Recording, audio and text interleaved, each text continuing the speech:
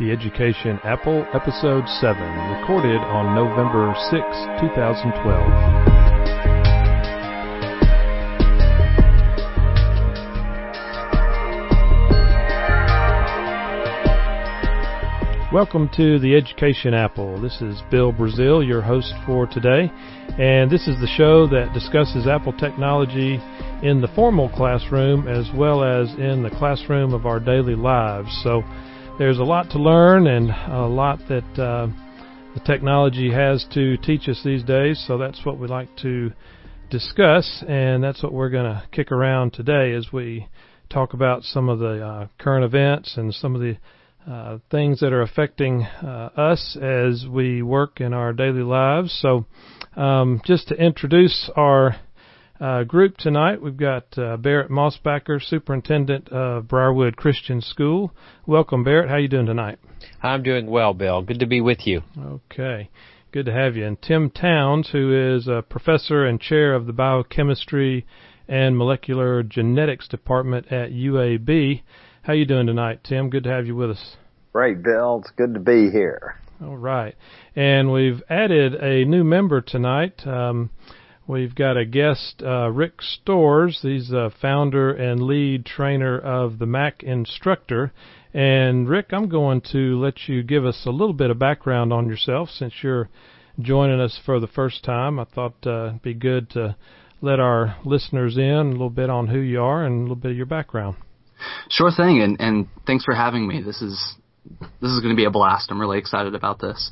So my name's Rick Storrs, and I run a company called the Mac Instructor, and we're about 3 years old. And myself and my team, what we do is we go to people's homes and teach them how to use their Apple products.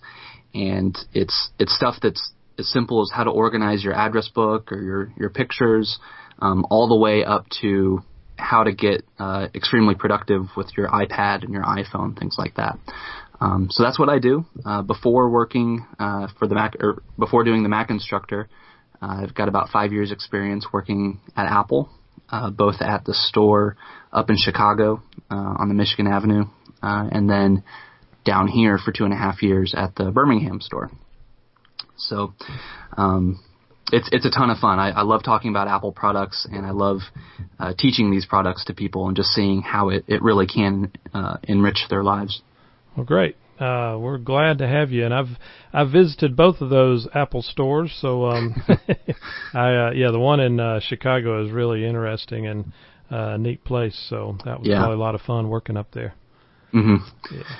All right. Yeah, the thing I loved about it was it's got a glass ceiling. And then also on the roof, it's got grass along the roof.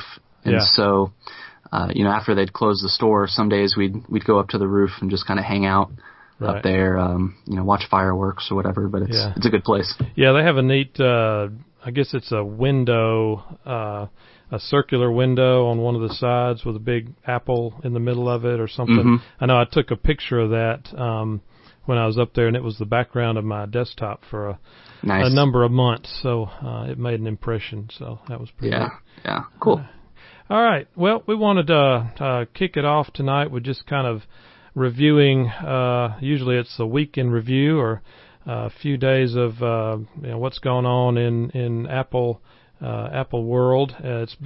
We took the week of Thanksgiving off, though, so it's been a few weeks since we've gotten together, so a lot's happened since then, and the first thing that I thought would be interesting to discuss was Black Friday and all the cyber shopping that is going on, and of course that's a relatively new phenomenon past few years, and it's really taken off. It's so easy to shop from your desktop as opposed to having to get out and fight the crowds. Of course, some people love to fight the crowds still, I guess, but I never was one for that, and I'm guessing that you guys weren't either. Usually it's our wives that like to mix it up out there on Black Friday and all that. But just doing a little bit of reading about what has gone on this year, and of course Amazon is the big gorilla in the online shopping world, and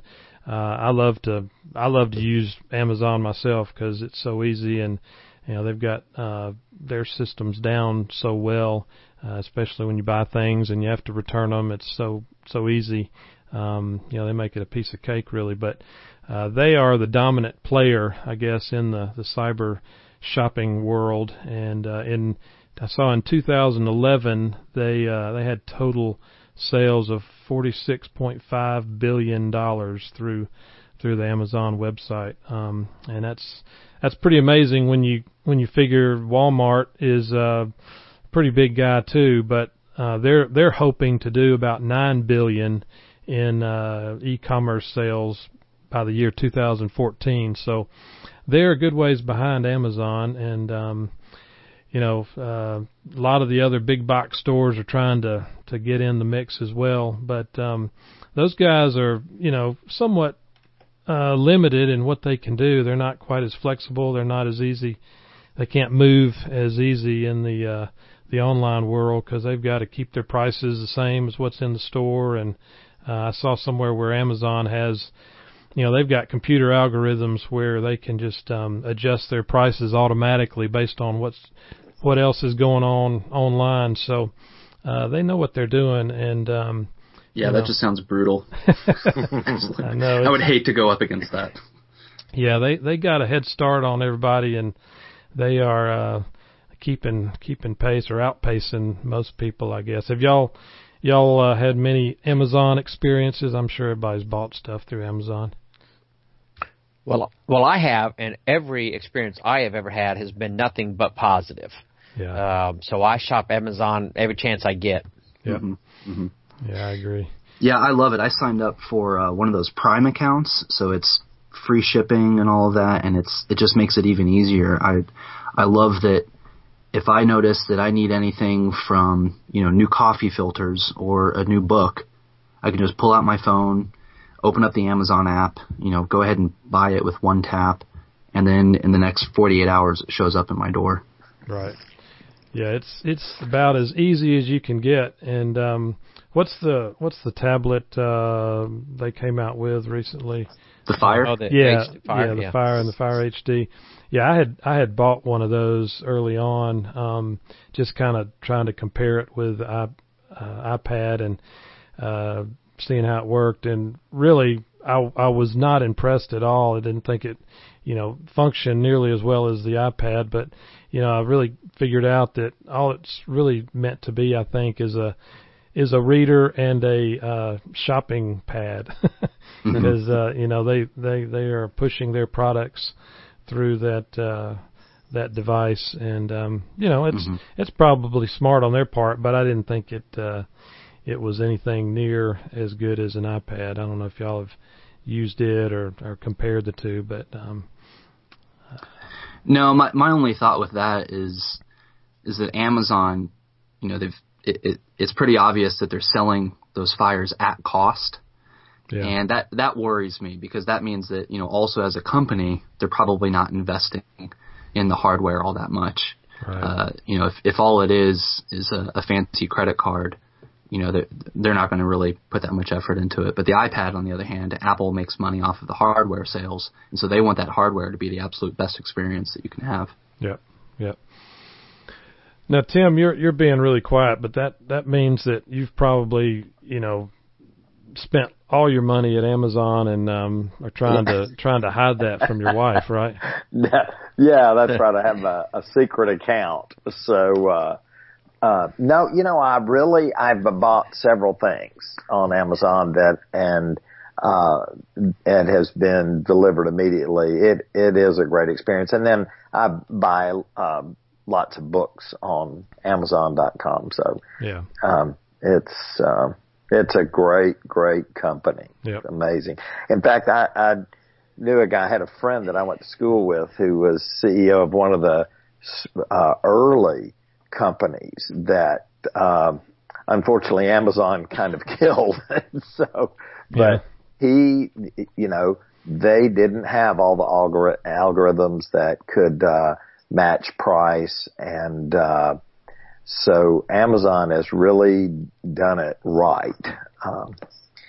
And so they just have an amazing line of products, Yeah, they definitely know what they're doing. So, but anyway, it makes it easy on us guys, I guess, when it comes time for Christmas too, to be able to sit down and get all our Christmas shopping done in a matter of minutes or maybe hours. But the only problem with that is then it all gets delivered and it's sitting out there. I know it's in boxes. Yeah. But I always get home last, so. That's true. I always have mine delivered at the office. Oh, that's a good idea. You can do that, Tim. You can alternate shipping locations, so you need to keep that in mind. Yeah, you could just ship your stuff to my house too if you want. Yeah. Yeah, I usually take the employee sitting in my office, so my wife doesn't know how much money I'm spending on myself. All right. The next thing I thought it'd be good to kind of talk a little bit about is there's been a few major updates this week to one of them is to iTunes. They came out with iTunes 11 a few days ago, and there's another app that I use a whole lot called Zite, which is a electronic magazine that they came out with a major update this week as well. But talking about iTunes a little bit, I don't know if y'all have had a chance to download it or not, but it's a pretty big upgrade, and I don't know, they might be trying to make it look a little bit more like the app that's on the iPad and trying to merge those together, as I think we all feel like the two OSs are kind of merging together and will come together down the road at some point. But a lot of the apps start looking similar before that happens, and that might be one of the things they're doing with iTunes. But they've gotten rid of the sidebar, the iTunes sidebar, and they've kind of moved those controls up to the top. So you got buttons up on the top that mimic or replace what used to be in that sidebar, and that's how you kind of control, whether you're in your music or in your movies or different options there. I think you can switch back if you don't like it. Of course, a lot of people don't like it when you start messing with your application, so they do have a way to get that back if you want to kind of use it the way it used to be or what you're accustomed to. But so they've changed that, and they've got something new they call Up Next, which is a queue of the songs that are queued up to play in the order that they're going to play in, and then you can manipulate that list, I think, move things to the top if you want them to play right away. So just kind of another way of showing the queue of the songs that are getting ready to play.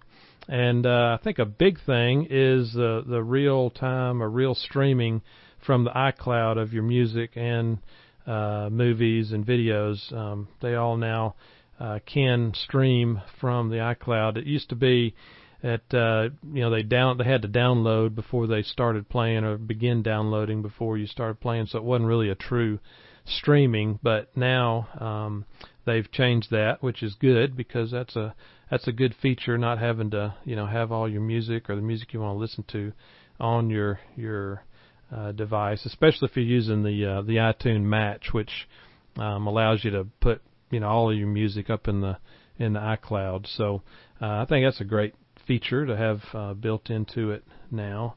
And the mini player, they've had mini players in the past, but they've added a few features to it now where you can search from it and you can see what's up next. And if you get your iTunes started playing on your desktop, and it's got a little box up in the corner that you can click that'll just kind of minimize it to not completely minimize, but the mini player, and that can be up in the corner of your desktop and kind of control it that way.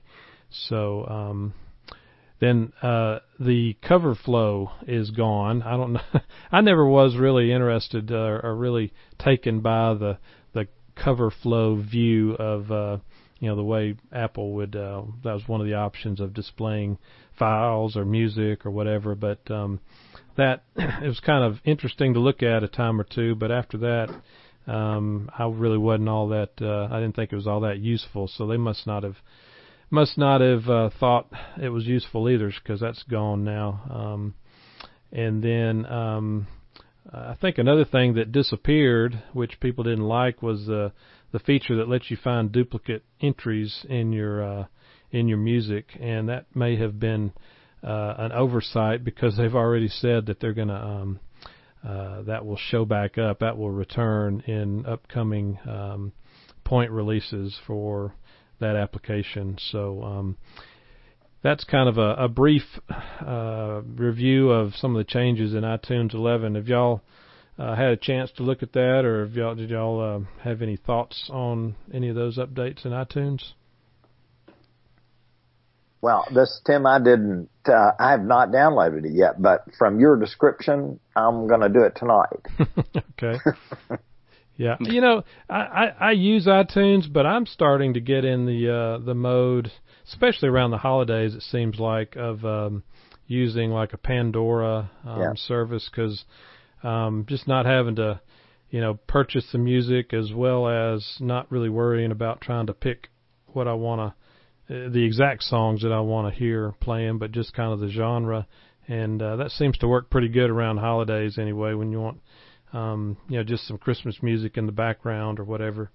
But I'm starting to do that a little bit more than just listening to my own songs. I don't know about y'all. What do you think? Well, go ahead, Barrett. Oh, I was just gonna say I'm one of those guys. I like to own my music, and I like Pandora for like background music, for things like that. But I'm driving around in the car and situations like that. Usually I want to listen to stuff that I purchased maybe 10 or 20 years ago or something. Yeah. What I tend to do is mix it. I like to have my music on iTunes, including using iTunes Match, but I use Spotify for more of the streaming process. And the reason I do that is because I can subscribe to other people who have created a very good playlist, and I discover a lot of good music that way that otherwise I wouldn't know about, and that's free. And so I combine the iTunes along with Spotify. Yeah, that's pretty neat. Yeah. All right. Zite. We're going to move on to Zite. I imagine you're familiar with Zite, aren't you? Yeah, Bill, actually it's interesting you had that on the program tonight, because I had used Zite for a while, and then I switched over to Flipboard, which I also like, and then I saw the update to Zite, and I liked what I saw, so I started using it last night again just to compare it with Flipboard, and I really like what they've done with much of it.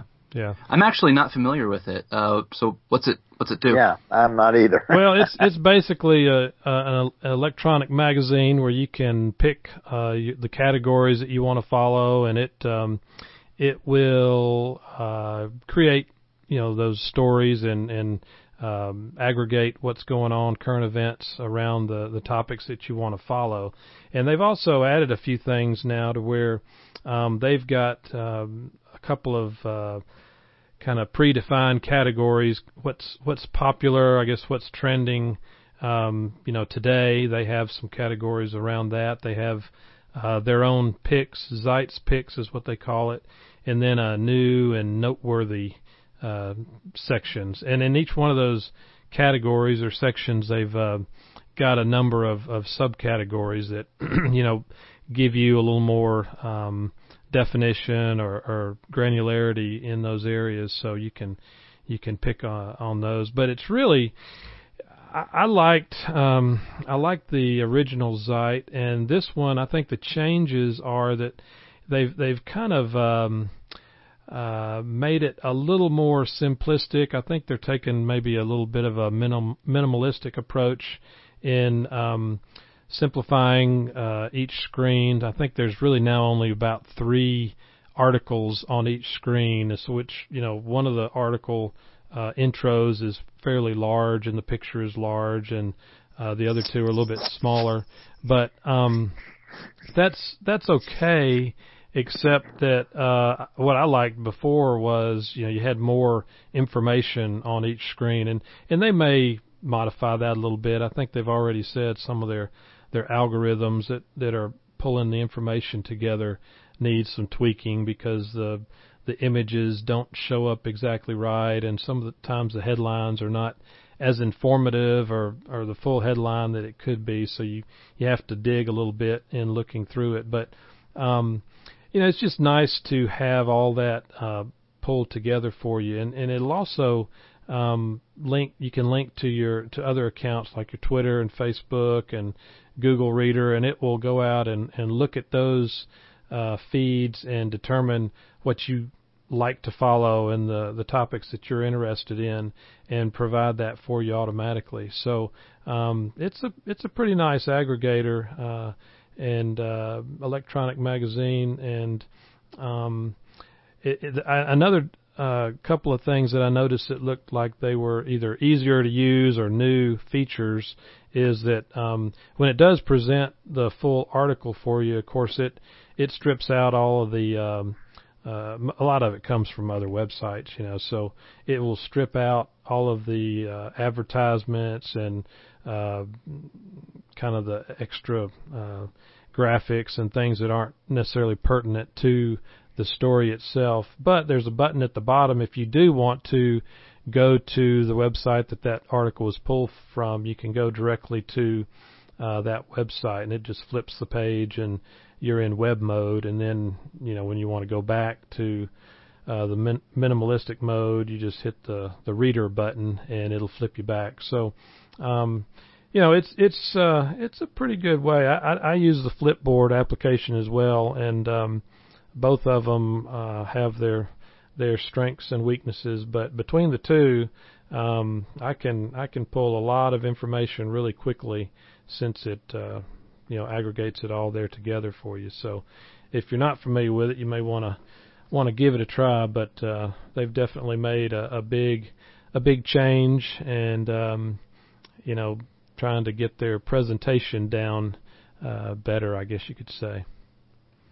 Yeah, I just downloaded it. It's pretty slick. I like the panels that fly around and everything. It's kind of neat. Yeah. So you can customize it and get your favorites, as well as the other options that it gives you. And before long, you'll have a big old long list of things to keep up with and to read. Hey, Bill, I tell you what would make it really kind of a go-to app in another way is that I use Instapaper for a lot of reading. Mm-hmm. If you were able to send articles to your Zite app as opposed to Instapaper, so you have basically one repository for most of your reading, I think that would be a great feature, but I don't think that you can do that yet.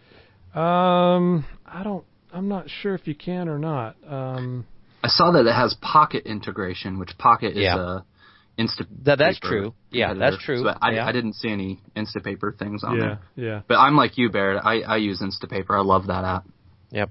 Yeah. All right. Okay, well, let's move on to one more little topic in the news, and this has been from several weeks ago, I guess. But there's been a lot of talk and a lot of rumblings about the new map application that Apple introduced with iOS 6, and of course they got rid of the Google Map, and that caused a pretty big uprise among the big map users out there. So that's been somewhat of a controversy the last month or so, and it's really had some pretty major fallout from it, with several people at Apple being fired over the fiasco, including Forstall, and I think just this week another guy was let go that was part of all that. And so that's had a pretty big impact. But there was a lot of speculation whether Apple was going to let Google back in, and if Google was even going to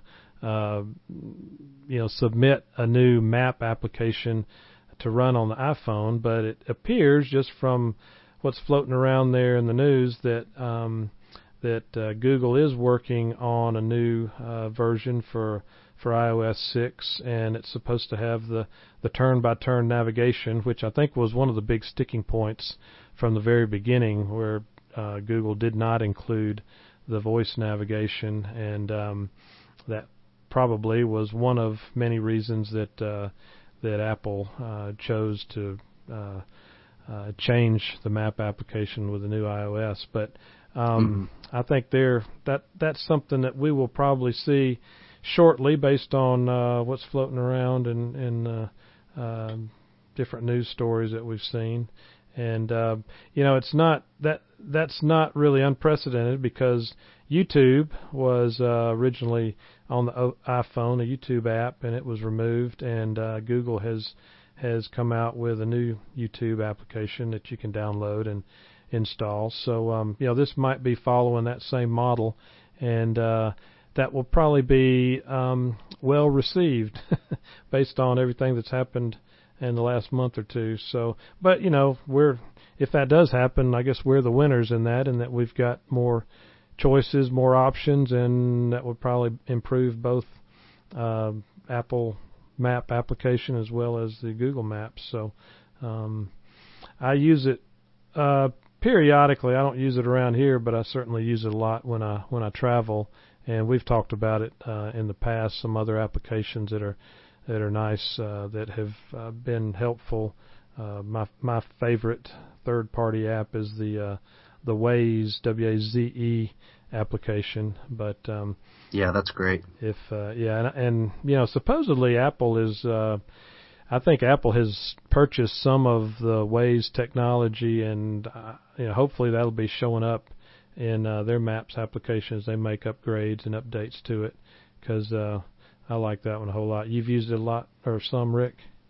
Yeah, I try to dabble in a bunch of them, because all I do all day long is drive from home to home to home to home. Oh, yeah, and so most of these places I've never been to before, and even if it's a client who I have been to a lot, I'm approaching them from a different angle.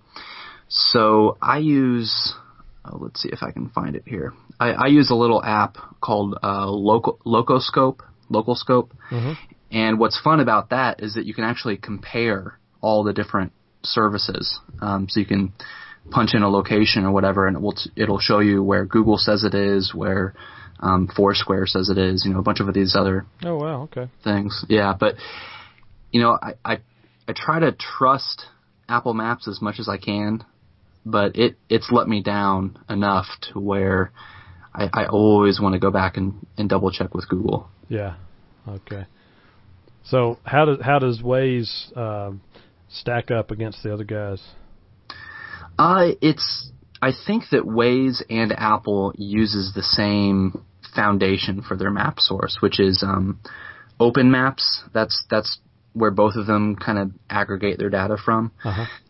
So it's usually going to be the same. But a lot of times I'll use Waze in conjunction with another one, because I really like the sort of the social aspects of Waze. It seems to be way more up on like traffic and things like that. Yeah. Accidents and whatnot. And sometimes you'll even get like specifics, like, an accident just happened, don't go off here or whatever. So I was using it one time, and it said, object in the road ahead, and sure enough, there was a big old tire right in the right in my path. So that was it's almost too helpful. I was even tempted just to keep my eyes on Waze rather than the road. Yeah, you gotta be careful with it, but it definitely can be helpful. Mm-hmm. So all right, well, let's move on into our main segments, and I was going to start it off with throwing it over to Barrett. I know there's been a lot going on in the Learning Unleashed project, which is going on now at Briarwood School, and I think Barrett's got a lot to share about what's happened over the last couple of weeks. So we'll just find out exactly what's happening there, Barrett. Well, we've reached a bit of a milestone. It's been an exciting last couple of weeks. The short of it is that we have now officially launched our pilot program, which will encompass a number of our classes in the junior high. And as a part of that process, we held a number of parent meetings in which we presented an overview of the program, the economic and cultural context for the program, our theological worldview perspective for this program, the economics behind it. Showed several videos of different ways it's used in grades from elementary through high school to university and graduate medical school studies, and then had a long period of FAQ with our parents, and then we actually had several of the iPads we're going to use with the students completely configured as the students will have them. And several of us went through a demonstration of the various apps, the digital textbooks, the organizing applications that students will use, and those sorts of things. And we were even able to show several actual student examples of work, because we had a number of students using applications over the last 4 to 6 weeks, so we could demonstrate how those work. For example, a Notability and a student taking notes in Notability, sending his or her notes over to Evernote for archiving and quick access, that kind of thing. And I have to say that one never knows what to expect when you get into a large group meeting with FAQ. But every single comment we received in both evening meetings were only positive. I've subsequently received emails, and I've even run into parents in grocery stores, and everything has been extremely positive. They had some very good questions, and thankfully, because of a lot of hard work over a long period of time and the wise counsel of board members and others, there wasn't any question that I recall that we did not have a good answer to.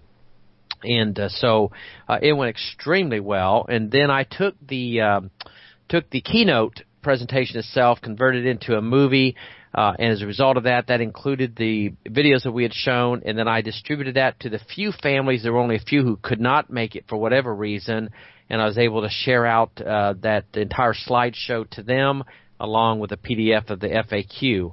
And Bill, you actually were there on Thursday night, and you recorded it for us, and I believe you're compiling an actual presentation, a movie of sort that would include the presentations, the demonstrations, and the slides, if I'm right. Yeah, that's right. And we'll put that all together. I'll probably break it down into sections. I think the meeting was really comprised of about 4 or 5 sections, different sections, and I'm planning on editing that all together, and then also putting that into an iBook where we can have the video segments along with a little bit of text to explain what each segment is, and we'll be able to distribute that as well. So I figured that would be handy to have in our bag of tricks or in our toolbox that we can utilize down the road, and let other people see that if they aren't or weren't able to make that meeting. So hopefully that'll be a help to you. Well, it will, and we appreciate you doing that. Now, Bill, you were there, of course, that second evening. What was your overall takeaway as you listened to the parents and the questions and their reactions? Yeah, I thought it was great. I thought it was well done as far as the presentations were concerned. And I know, Barrett, you've been working on it for years now, so you've got a lot of great assets to share and examples, and put a lot of thought into it. And I think the parents were very impressed, and I think several of them had some real good insights as far as their questions were concerned. So I'm real impressed with the way this is all kind of playing out, or it's not really playing out. You've got it very well organized, and I think the thought behind it is definitely apparent, and I know that's gonna pay off as we move through the program. I mean, there's always going to be some surprises and things that haven't been anticipated, but I think the majority of issues have been anticipated and have some good resolutions around them, and I think that's just going to help move the program forward successfully pretty rapidly. So I'm looking forward to it. Well, I do too, and I'll tell you, I will add one more thing to this, that I just signed a relatively small contract today to have some additional work done to integrate the Edmodo educational social platform as probably the primary portal for a lot of the student and parent and teacher interaction, because with Edmodo, which is constructed a bit like Facebook in its design, but it integrates the ability to share files, it integrates with Google Docs, it has a grading system, calendar system, notification system, messaging system, social platform system, all built in, and the only way you can get into that system is with a special individual code that the teacher issues. And so we're going to work with the developer here to tie that together with our various applications and the iPads, so that will become the social integrated portal for communications and sharing work between teachers and students. Wow. Yeah, that would be great. Yeah, we're looking forward to it. So is that something you can customize and you'll have somebody do that work for you? Yeah, Edmodo does most of what needs to be done, but there needs to be some tweaking with some APIs and some developer work, particularly on the iPad side, to make sure that we're able to, a student in particular is able to easily upload relatively large files, whether those files are in Google, which it integrates already pretty well, or an iWorks file, a movie file, that kind of thing. And they're quite confident they can do that. And the other really interesting thing is, because of the people we're working with, they are one of the few select partners that Edmodo is partnered with across the United States. And it just so happens that this partner is here in Birmingham, is their headquarters. Oh, really? And yes, and they're working with us to provide some very specialized training, where one or more of our teachers will be sent down to Mobile for specialized training with Edmodo, along with Hoover High School and a few others, and they may make a spot for an administrator sessions to train administrators on how it will function as well. So that's an additional value add to what this program will become. Yeah, well, that'll be great. That'll be good to see. I'd be interested in seeing how all that fits together. I'm not that familiar with Edmodo, but I understand the concept, so I think that'll be real helpful. Well, I've actually been using Edmodo for about 2 years with my graduate courses that I teach. So my graduate students, that's how I interact with them and all their assignments. So it's really quite powerful. Yeah, it sounds good. I wish you could talk to some of my professors and maybe get them on board. Hey, give me their name. Yeah. We'll go to lunch. Yeah, sure. Well, that sounds like something that'll be good to document in our iBooks once we get that all laid out and figure out exactly how it wants to be, how you want to use it. Barrett, is that going to allow the students to take exams on their iPads? Yes, you can do that. There are whole quizzes. In fact, Edmodo has its own storefront in effect for applications even. And so you can give quizzes, tests. For example, I have major research papers that I assign. So when my graduate students submit their papers to me, I don't even have to download them. I can actually comment, annotate, highlight whatever I want to on their paper within Edmodo. But in addition to that, I can leave a comment directly to that student that only he or she can see, and then I can enter their grades right into the system right then. So I deal with no paper at all in the entire process. Oh, I'm just thinking, bye notebooks. Yeah. Yeah. We're getting there slowly. All right, well, good. Well, that sounds great, Barrett. We'll be looking forward to future updates on all that, because that's some pretty exciting stuff. Well, I know we're moving to the next section, but Bill and Tim, because you guys had the privilege of going when we all went to the Apple headquarters some time ago, and when you consider where we were at that point and where we are at the moment, we have really moved a long way in a relatively short period of time, I would say. Absolutely. Yeah, I totally agree. I think, Barrett, you've just done an incredible job on this. And of course, we have an 8th grader at home, and she's very excited about this. So, and she's, I think, the only girl in the computer class. And, oh yes, I know. And I sent you a picture of her, I believe.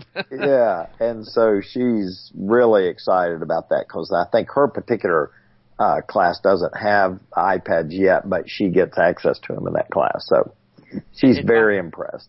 And by the way, Tim, on a side note, I don't know if you probably don't know this yet, I'll report it to the board, but we're starting a girls' engineering course. Oh, wow.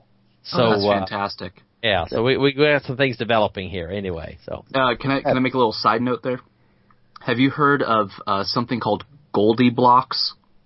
Goldie Blocks? No, I have not.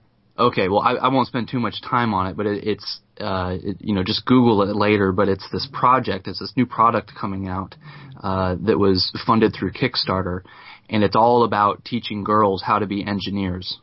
Wow. And it's cool. It's this little builder sort of thing. It's pretty neat. Who's it? What grade levels is it geared towards? I think it's for like young elementary. Uh-huh. Yeah. Okay. Yeah, I bought one for my 4-year-old. We'll see how it goes. Start them early. Exactly. Yeah, well, that's pretty neat. Yeah. All right.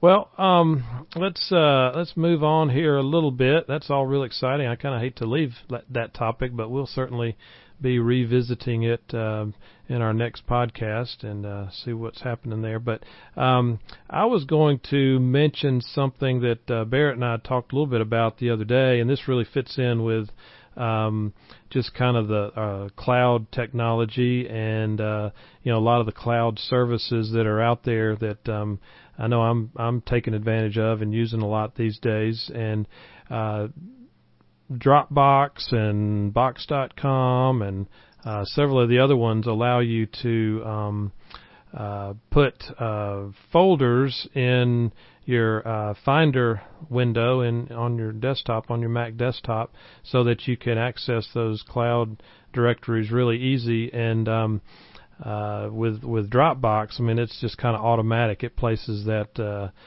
directory in your Finder sidebar automatically, so you don't even have to do anything to get that to show up. But we were talking the other day about the iCloud and how it really kind of works differently, and you don't look for those files in your Finder application, but they're actually accessible there if you know how to do it, and you can get an iCloud folder in your Finder sidebar if you want to be similar. And it works really the same way as Dropbox and some of the other cloud functions and facilities you've got out there. But I found some directions on how to make that happen, and they're going to be in the show notes. So if you're listening and want to try to set this up on your own, I'm going to describe it, but it's a little bit complicated. There's 3 or 4 different steps that you have to go through to make it work. But once you get it set up, it's just another folder sitting right there in your sidebar of your Finder window, and you can access those iCloud documents directly from Finder.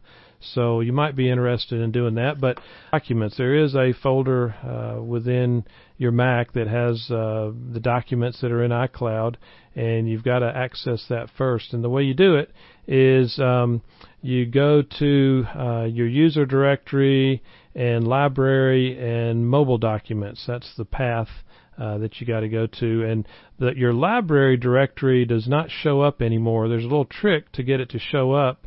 You have to go to, when you're in Finder, select the Go menu, and then when you have that Go menu, the Finder menu open there, if you press the Option key, a new directory shows up in there, which is your library directory.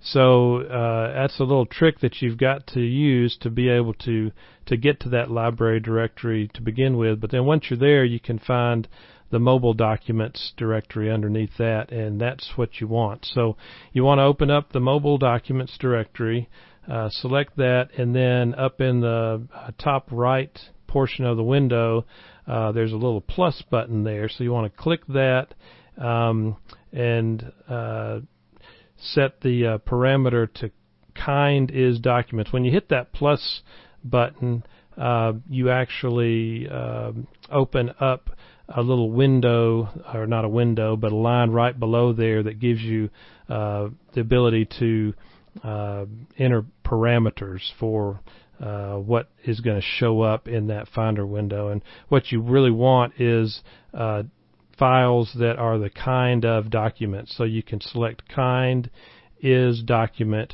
and that will display only the documents that are in that mobile documents folder. So that's what you're trying to get to. And then once you set that parameter up, you can click the Save button, and also make sure that there's a little box there that says Add to Sidebar. And when you click or check that box, then that will add that, basically it's a smart folder that's going to add that to your sidebar. And you'll have that available to be able to go to your iCloud documents. And you can name it something like iCloud or whatever makes sense to you, and that'll show up in your Finder list. And it's going to put it at the bottom of your favorites section of the bottom of the Finder sidebar, and you can move that around. Like I've got all mine grouped together at the top of my favorites list, my different cloud directories. So you may want to just move it around and get them all together wherever you like to see them. So that's just something that you may want to do if you're starting to use cloud and iCloud a whole lot. And I think Rick is telling me that it comes in handy when you have to use Time Machine. Is that right? Yeah, that's right. One thing that kind of scares me about iCloud is that if you accidentally delete something, your next question is, well, holy cow, how do I go get this? Oh, yeah. Because a lot of these apps, especially on the iPad and the iPhone, there's no way to retrieve documents that have been trashed. So anyway, if you go to that mobile documents folder and then invoke Time Machine, you'll see the normal Time Machine sort of spacey interface, and you can actually roll back and find files in that mobile documents, iCloud folder, and then restore them back. Okay. So is iCloud keeping revisions? Is that how that's working? Because it's not iCloud that's keeping the revisions; it's Time Machine that is. Okay, so you're saying when you got to set up the Time Machine to back that up, or it's going to back it up for you, and then you can get to it that way. I got you. Yeah. Because one of the things I did read was that it worked like Dropbox in that it doesn't really have the files on your machine. It's more of a pointer to the iCloud. Is that the way you understand it? It's both actually. The files are on your hard drive. Okay. Yeah. Yeah, and so if you change the file on your hard drive, those changes then get pushed up to iCloud and then pushed back down to your other devices. Okay. All right.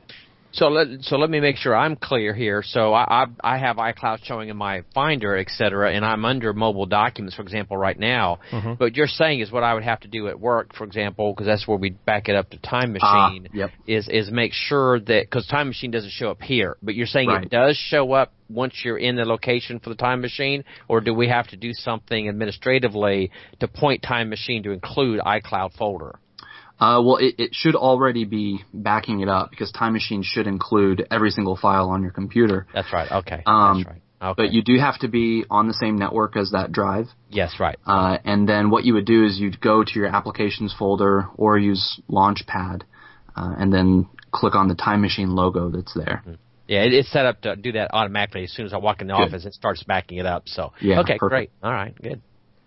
Good. All right. Well, that's what I wanted to cover, and I think Rick had thought of sharing, I guess, some of the most recent comments that Tim Cook had today. I think as of Thursday, December 6th, he had some comments. Yeah, today, actually right now as we're recording this, Tim, there's an interview on NBC of Tim Cook, and this is the first interview that's going to be aired like this since he has taken the position as CEO. And I'm really looking forward to finding it on the internet. We don't have live television, so my hope is that it's going to be available somewhere else. But a little bit of his comments have been leaking throughout the day, and I think that if you go to the New York Times technology section, you'll be able to see some of those comments. But there's two things that he said that's really making headlines. The first is that he's bringing back a lot of the manufacturing of the Macs to the United States. And we're already seeing that with some of the iMacs, the new super thin iMacs. There's a pretty decent portion of them, I understand, that have assembled in the United States, etched on the back, rather than made in China. So I think that's really great. Hopefully it'll bring more jobs to Americans. The second thing is that apparently in the interview, they asked, just like in any interview that's happened with Apple executives in the last couple of years, they bring up the television, the Apple television. And apparently Tim Cook's response was that he is intensely interested in entering this, which for folks who've been following Apple, they know that intensely interested is a pretty big promotion from how Apple felt about the TV market before, which, before today, Apple just kind of viewed it as a hobby. So, realistically, this probably doesn't mean much, but for a lot of us Apple fanboys like myself, we get a little giddy whenever we hear executives start dropping hints to future products because they really don't do it that often. Wow, that is really interesting. I think that offering programming for a cost like songs on iTunes is just the way to go. Mm-hmm. We have, as everybody knows, you have 100 channels and you don't watch most of them. Yeah. Although congratulations to you, Rick, that you don't have live TV. Well, the thing for me is I'm not a sports guy, so I think that's the only way I can pull it off. However, ESPN just sort of upped their app recently to support AirPlay. So you can AirPlay the ESPN app from your iPad to your Apple TV.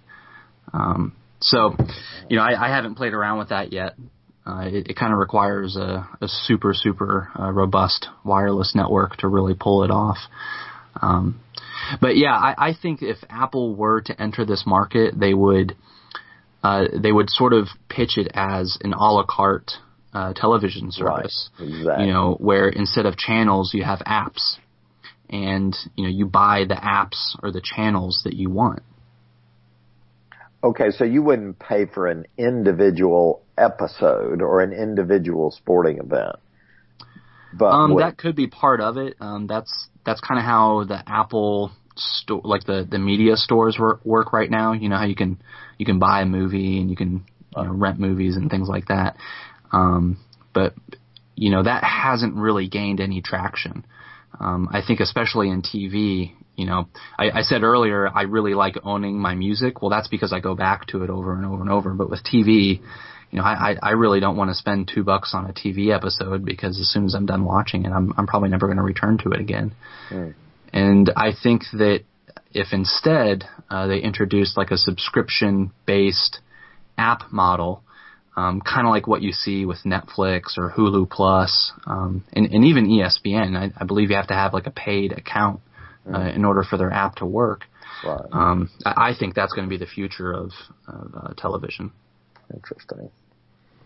Well, that's good for you, Tim, since you just bought that 100-inch TV. Yeah. And, I know it. I'm still waiting on my invitation. Okay. I know. We're going to get you over here soon. Okay, the national championship game would be a perfect opportunity. Perfect. So, hey, man, I'll bring the chips. All right. I think I would become a sports guy for that. That sounds like a good event. Yeah, absolutely. It should be, for sure. Well, okay, guys, let's keep it moving here and move on into our apps and followings section of our show. And I'm going to let Barrett start out. I think he's got both an app and a Twitter pick for us tonight. So tell us what you got there, Barrett.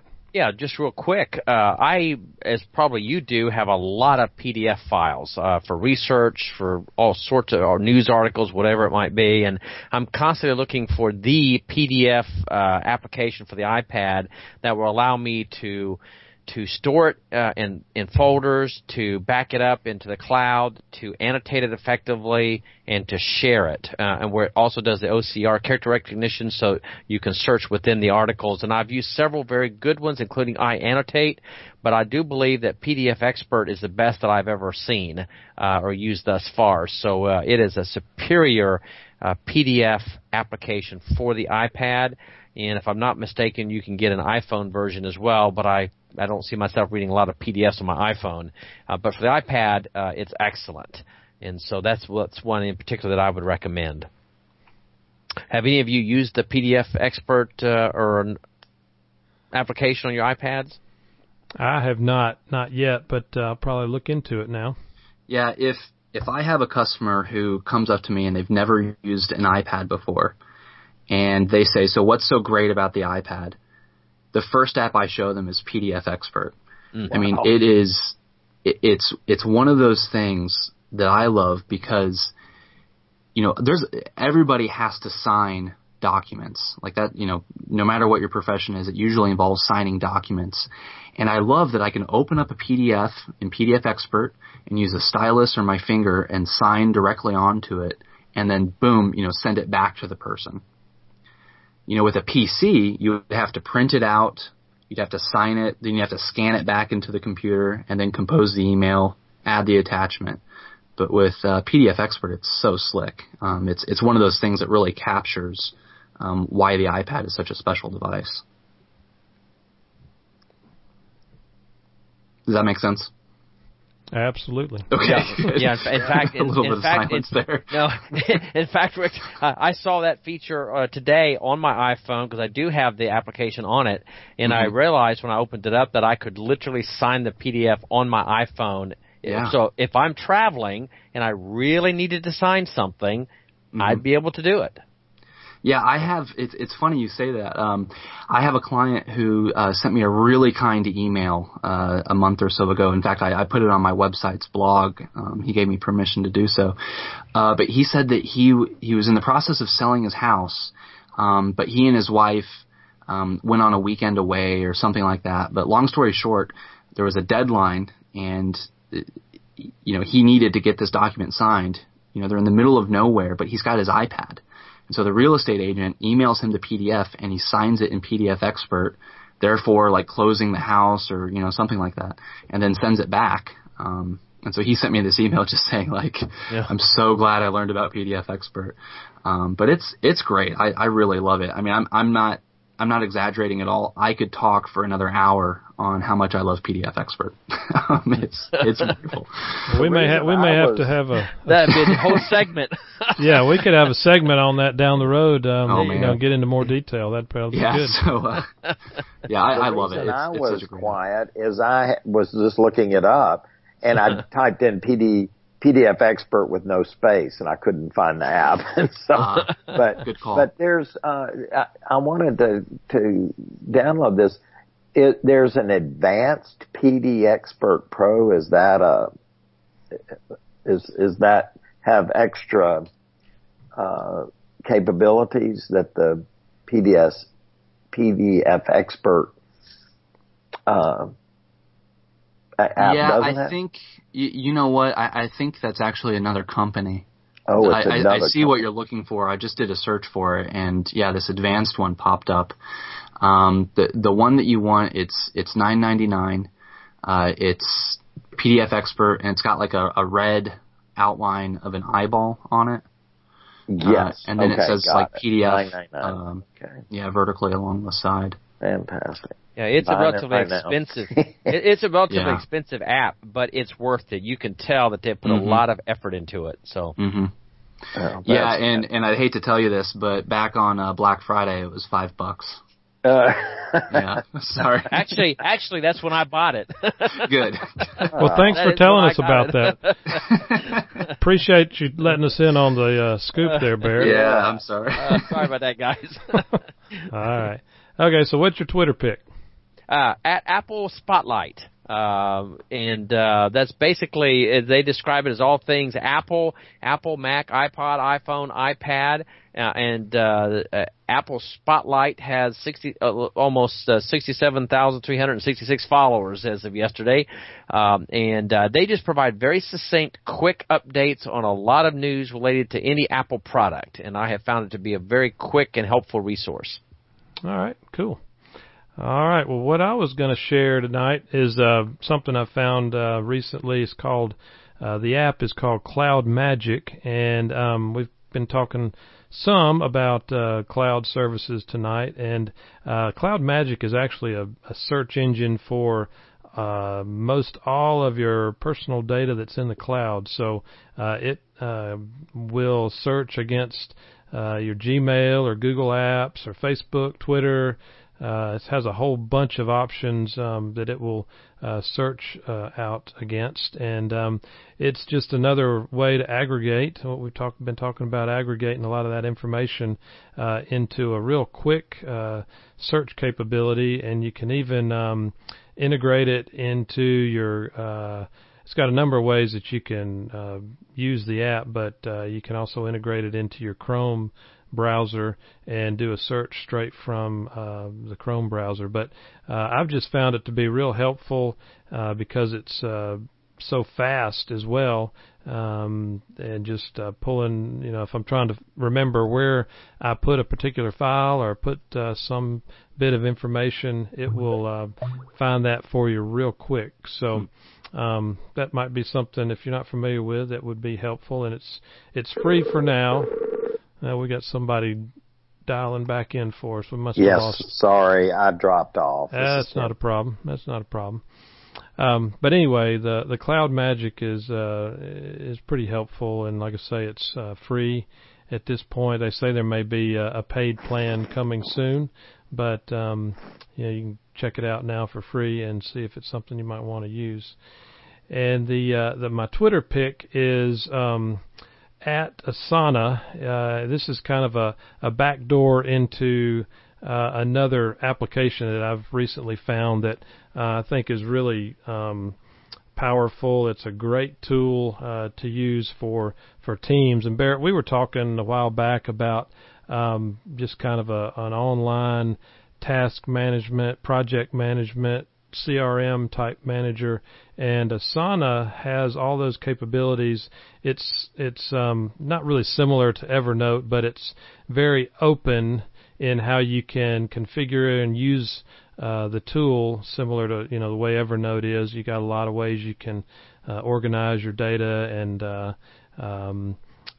use it. And this is probably one of those tools that we might want to have a whole section on, but it's something that we all might be able to utilize in terms of an online application for teams that are kind of spread out in different areas. But I've recommended it already to one of my clients, and I'm starting to use it a good bit. And the beauty of it is that it is free for groups under 30 members. So if you have more than 30 members, then it starts costing. I think the price is for 30 to 50 people, it's $100. For 50 to 75, it's $300. So it's definitely got some value in it. But if you got a small work group, it's really free. So and that's nice to use that facility for not having to pay for it. But I made it my Twitter pick this week so you can start to follow it if you want to and learn more about it. But it's Asana, ASANA is how you spell that, and we might want to talk about it more in the future as well, because there's a whole lot you can do with it. But pretty neat online project manager tool that you can check out. So that was those are my picks for the week. What about you, Rick? You got something for us? I do. And I hadn't heard of that Cloud Magic thing. I'm pretty excited to go check that out. Yeah. I just made a note to do that. So my first my app pick is one called Path. Have you guys heard of Path? No, I really haven't. I don't know about it. It's the way that I describe it in one sentence is I say that it's Facebook for people who hate Facebook.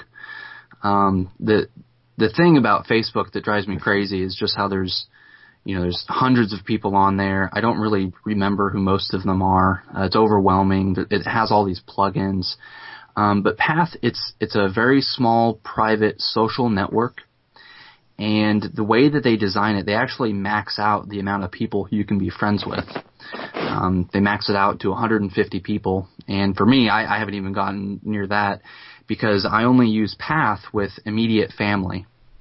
And so if I need to share pictures with family who's all over the States, or a thought or a comment or a location or something like that, I'll post it to Path. And it's the emphasis on Path is on privacy.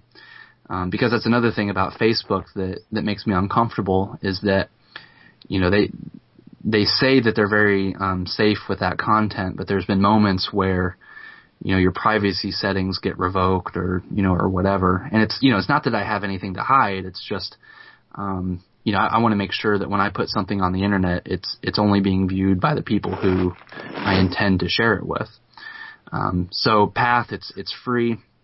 The logo for it, it's a red app with a white P drawn on it. And I love it. And I think the biggest testimony of it is that I was able to get my parents and all of my family to actually sign up for it. Yeah. Which, for normal, people like us will sign up for anything, but, there's a lot of non-geeks in my family and they're actually on board. So that's my app pick. Do you guys have any questions about that? No, it sounds interesting. Yeah, Okay, it cool. does. Cool. Yeah, I guess you got to be a good, convincing to get your friends signed up on it. But I guess since you're the Mac instructor, you did a good job on that. So. Yeah, and I think part of it was just the incentive of telling Grandma and Grandpa that if they want to see pictures of their grandkids, that this is going to be what we're using. There you go. So if they want to see kids in the bathtub or whatever, that's where it's at. Exactly. So my Twitter pick, it's called Mac Mini Colo. So Mac Mini, like the computer, and then the word Colo, C-O-L-O, Mac Mini Colo. And this is a very interesting company. This is a company out in California where they will either sell you a Mac Mini or you can ship off your own Mac Mini to them, and they'll put it in their data center. And so you can have your own private, maintained Mac Mini to run as your own server, 24/7. And so if anybody ever, if you're constantly out of office or even if, your only computer is a laptop, but there's some things that you want to always be running. For example, if you want to run your own like Daylight server, your own WebDAV server, anything like that.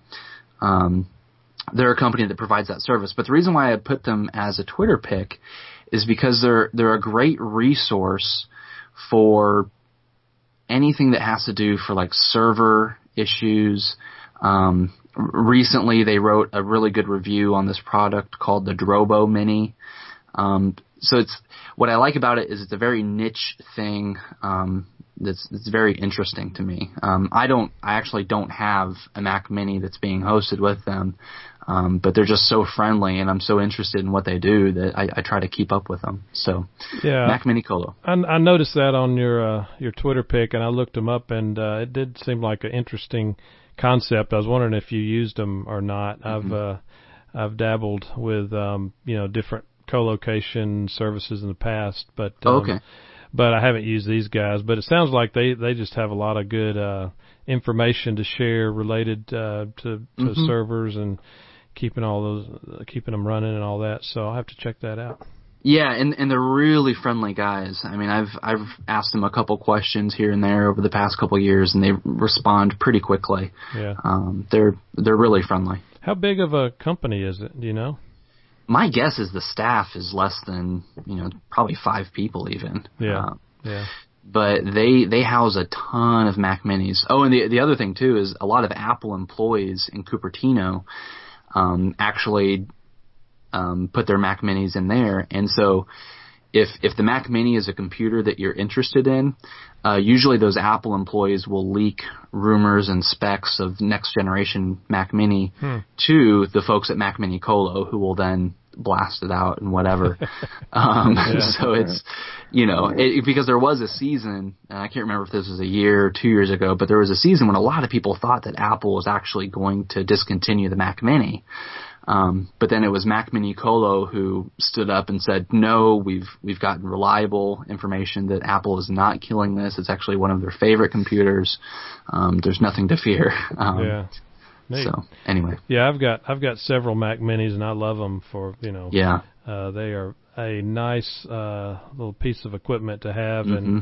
and, don't take up hardly any space, which is good. Yeah. But anyway, that's pretty interesting. Well, thank you. All right, Rick. Absolutely. Thank you. Tim, I'm going to give you an opportunity. I think I know your answers, but I don't want to put you on the spot. But you got anything for us tonight?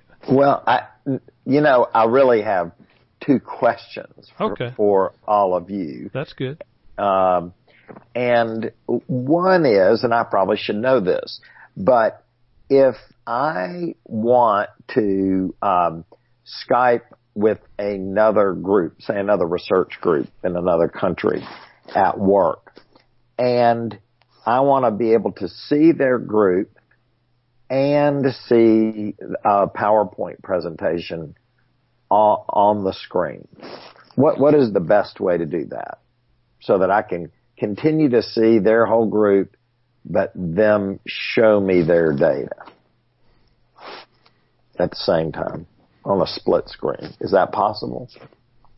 So are you playing Stump the Panel here? Yeah. I don't know that I have the answer to that one. Rick, have you done anything with I don't have any personal experience in this, but I hear that GoToMeeting is probably the best resource. Yeah. With groups, it's a little tough. I've done a similar thing even with just iChat, which they've renamed to Messages now, but it has a feature that, to my knowledge, is still present called iChat Theater. And that's when you're video conferencing with someone, you can drag a keynote file over the video chat window, and it will actually start presenting that keynote rather than your face to the other people. Okay, I see. But GoToMeeting is so that's a company, right? Right, yeah, and that is.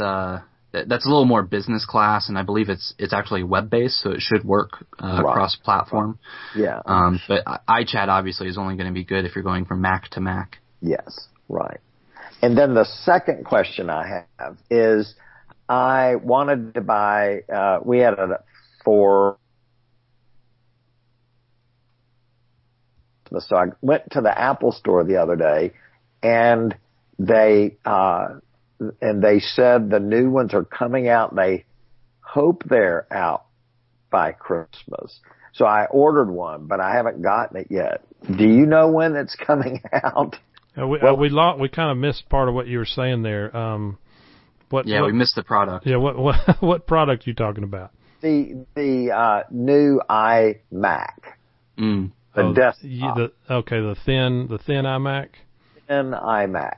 Like they said, there's a 27-inch iMac. Yeah. It's coming out. So I ordered it, but I don't know am I going to be able to get it before Christmas, do you think? Oh, man. My guess is that if Apple isn't shipping those 27-inch iMacs by Christmas, there's going to be heads rolling. Yeah, well, there's going to be a lot of people upset. Yeah. You might want to wrap up a picture of one just to be safe. Well, the 21 inches are already in the stores. They're in the store. And I went in there like a weirdo and just touched one for a long time. They're really neat. I've got a 27-inch of the previous model right now, and it's such a great machine. But my biggest complaint is the glare on it.